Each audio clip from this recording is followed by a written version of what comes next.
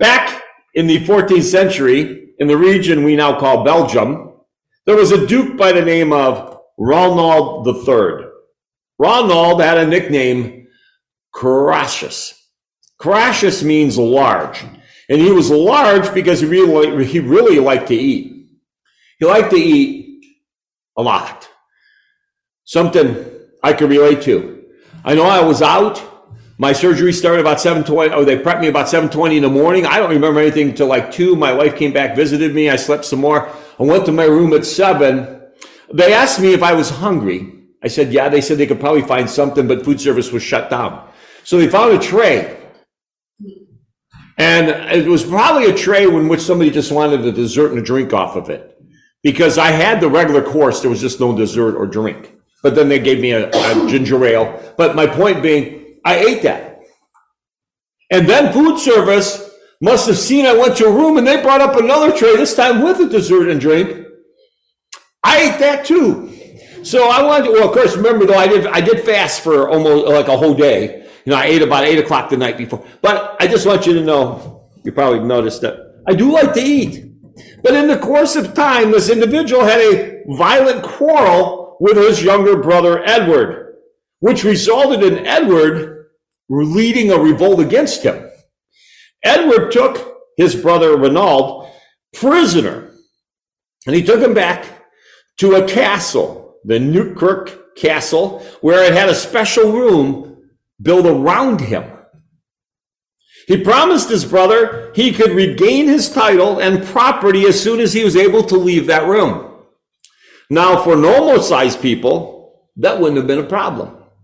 There were several windows and a door of normal size, and none of them were locked or barred or had anything to keep you from going out them. But the problem for Raynald was his size. In order to leave the room, he had to lose some weight. But Edward knew his brother's weakness, and he made sure trays of delicious foods were delivered to his room each day. Maybe that was the start of a room service. Thus, instead of dieting his way out of prison, Raynald grew larger. When Edward was accused of cruelty, he readily replied, "My brother is not a prisoner. He may leave at any time with his own will."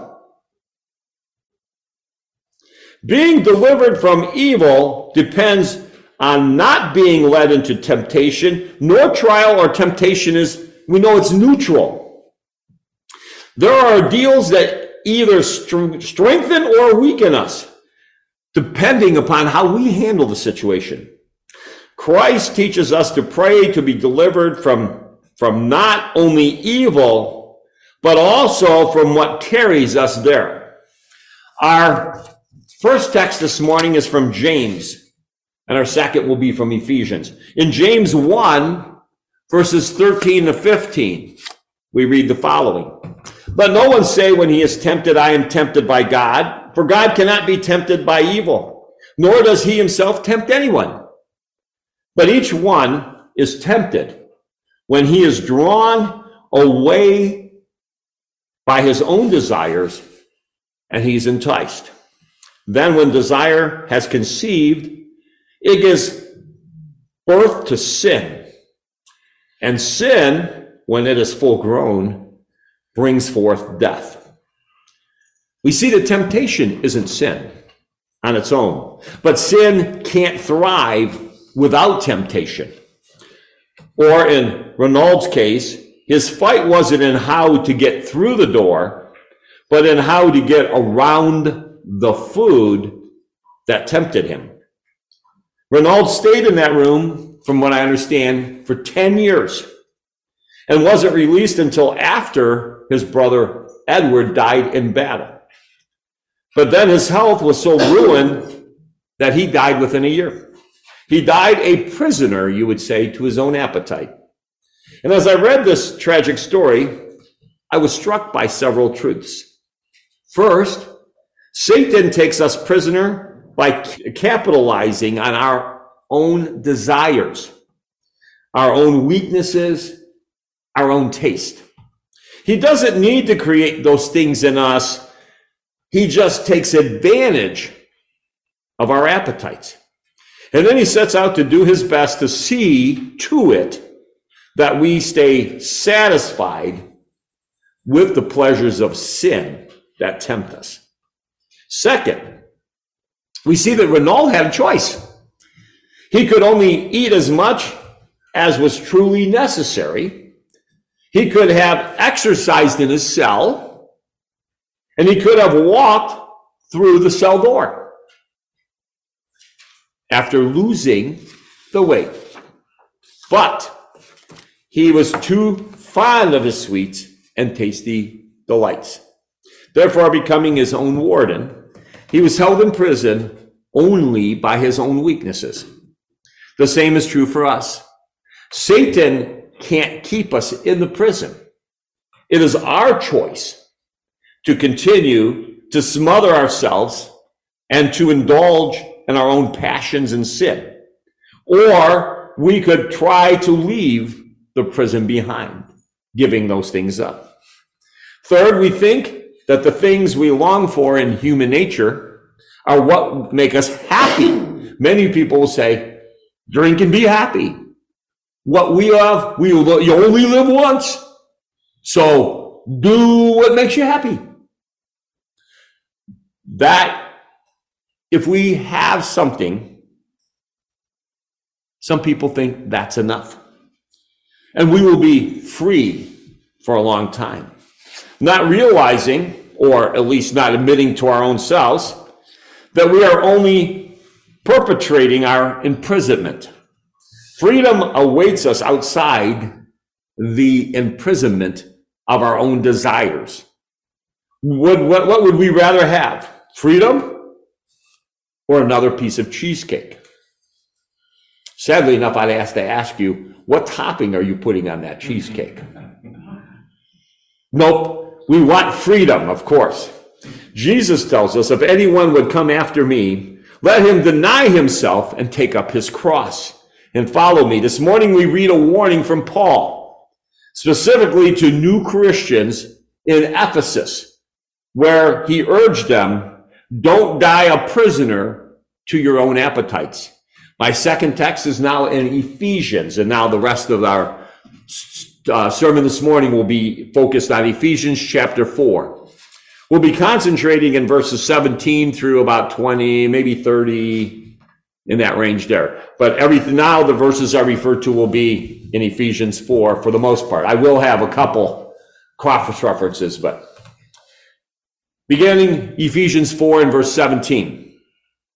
So this I say and affirm together with the Lord, that you walk no longer just as the Gentiles also walk, in the futility of their mind, being darkened in their own understanding, excluded from the life of God because of the ignorance that is in them, because of the hardness of their heart, and they having become callous, having given themselves over to sensuality for the practice of every kind of impurity with greediness. But you did not learn Christ in this way. Now, that's the way we see. You would ask, oh, well, how did they learn Christ? Well, it was not by that. They did not learn Christ that way, Paul's saying. But that's how they grew up. They once walked as the Gentiles did because they were Gentiles and they lived in Ephesus. Ephesus, from what I understand, was a thriving seaport. It would probably be referred to as the treasure house of Asia. And it was highly prized by the Romans. The Romans had invested a large amount of money in building the city up to make it the center. It finally became the center of that area. And because of that, the Roman governor would often hold legal proceedings there. But it wasn't a very nice city, if you study. It was the home to the temple of Diana, the goddess of fertility. Her temple, from what I understand, was a huge structure. It could accommodate about 24,000 people and is thought of as one of the 7 wonders of the ancient world. But because Artemis was the goddess of fertility, the worship there included the burning of incense and the playing of flute music. And the whole atmosphere was designed to arouse the worshipers into an emotional frenzy and engage in shameless sexual behavior. We'll just leave it at that. Ephesus was a city of criminals. The tradition in Ephesus was that if any criminal reached the temple of Diana, that they were granted asylum for their crimes. They couldn't be punished. So many criminals ended up living there. Because of that, Ephesus was an extremely popular city, but also an extremely immoral city. And that's where these Ephesian Christians grew up. That's where they lived, and that's a lot of the lifestyle that was around them, the influence that they had. And as you might imagine, it would be very difficult to live a Christian life there. The temptation to do evil things existed on every street corner, and the Ephesians lived right there in the midst of some of that pretty nasty stuff. The question arose, how could Christians avoid getting dragged back into their old lifestyles? How could Christians avoid becoming imprisoned in their own appetites? These are the same questions that I'd like to address or ask you today. These are the same questions we face in our present world. One way would be to get these bad folks to stop doing their bad stuff, you would say. I mean, if we could convince people to stop today, we could get them to stop listening to vile lyrics in their music, stop going to inappropriate movies, convince them to stop sleeping with their friends, or committing adultery, treating women like sex objects, or if we could convince them to stop cursing, or saying or writing mean or hateful things so prevalent on the internet today. I mean, if we could just do that, then being a Christian would be so much easier, don't you think? But Paul tells us that's not going to be real successful. I'd like to now read verses 18 and 19 of our text in 4. The Gentiles are darkened in their understanding, alienated from the life of God because of the ignorance that is in them, due to their hardness of heart. They have become callous and have given themselves up to sensuality, greedy to practice every kind of immorality.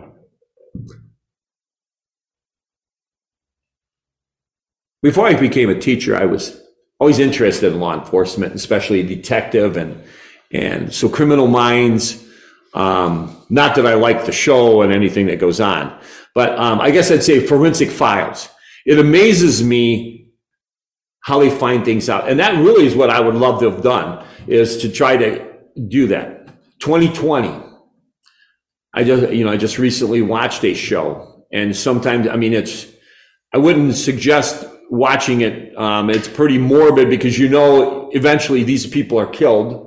A lot of times they're teenagers and so on, but they talk about how they solved the case. And a lot of times it's not the person you thought. I bring that up to say you have to think about how did these people even think that was right to take someone's life the way they did? And it's almost like they had no appreciation of life when they do that. And that's what these people were like. And we see a lot of people in our society today. Just look at the news and so on. Or sometimes the things that are said that really pierce in the heart. Sometimes it's just verbal that is, pretty harmful also. These folks had lived like this for so long that if you ask them to stop, I'm sure many of them would just look at you and say, why? Today, we need to stop doing it. Why? Why? I'm doing what makes me happy. They're alienated from God. There's a hardness and callous in them. They're so imprisoned in their own lifestyles that Paul says to them that they've given themselves up to sensuality or whatever. They've gotten to the point where they ask, what's the point? It's so hard to stop doing. They would say, why bother?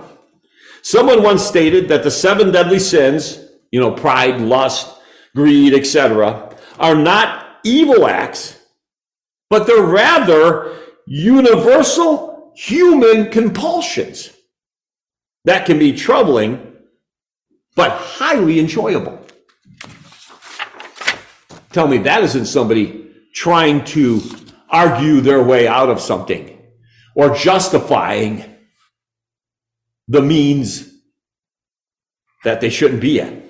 In other words, many have accepted their prison of compulsions and accepted the idea that I'm not getting out of there. Just why bother? I'm not getting out, so why bother? By contrast, the reason that we Christians don't buy into that is that Jesus has promised to free us from all the things like this that have made us ashamed of ourselves. The pagan world isn't going to change just because we say they should. Another way to escape the prison of sin would be to practice social distancing. Go live in a corner.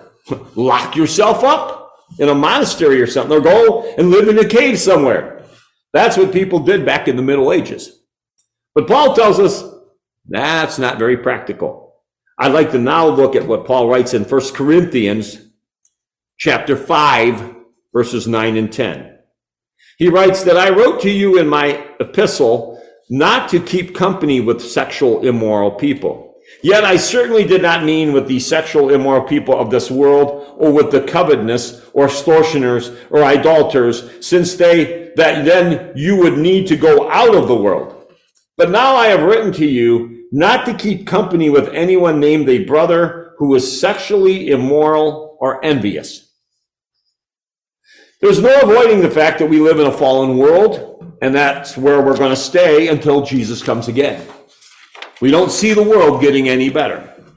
So if I can't convince the bad folk to change their bad ways, and if I can't practice effective social distancing by living in a cave somewhere, how can I avoid being imprisoned by my appetites, just like everyone else? Well, this is what Paul says we should do. I'm going back now to Ephesians chapter 4. I'd like to now advance to verse 22. Paul says, then you put off concerning your formal conduct the old man which grows corrupt according to the deceitful lust. What happens? Why are we encouraged to become a Christian? We are buried in a grave of baptism to contact the blood of Jesus. And then what does it say? That we would arise and walk in newness of life, putting off the old man. We had those formal desires, put them off, putting on God. In other words, determine not to live by your appetites. Decide you are not going to live like a pagan. That's what repentance is all about. Repentance is the decision to turn around and leave the old style. I'd like to put it out this way. Suppose you've been out in the garden digging dirt, pulling weeds, and sweating up a storm. You get all done and you realize that you're supposed to go out to eat with friends that night. So what do? You could go inside, take off your dirty clothes, take a shower. Once you towel off, you're ready to go out and eat, aren't you? I hope not. You're naked.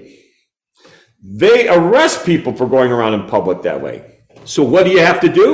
You have to put on clean clothes. It's not enough just to take off your dirty clothes and take a bath.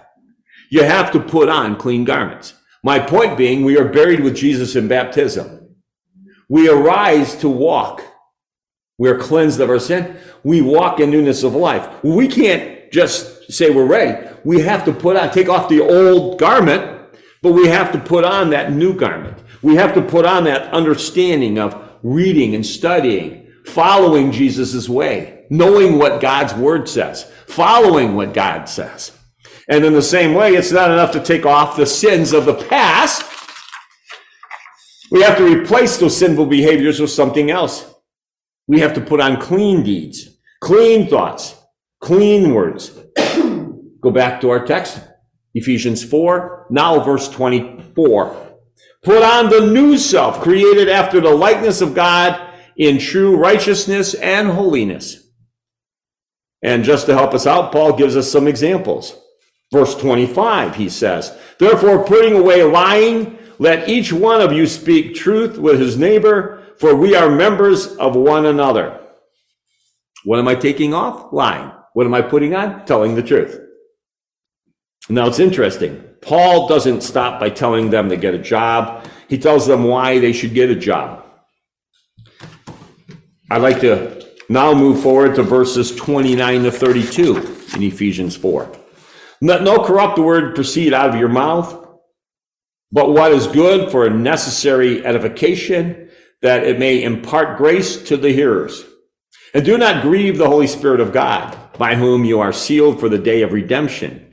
Let all bitterness, wrath, anger, clamor, evil speaking be put away from you, with all malice, and be kind to one another, tender-hearted, forgiving one another, even as God in Christ forgave you. What am I supposed to take off? Corrupt talk, vulgar words, curse words, profanity, evil words, hurtful words. And what am I supposed to put on in their place? Words that build others up, make them feel good. And that's not all. Profane language isn't all about just using curse words. You can have corrupt language that doesn't have a single curse word in it.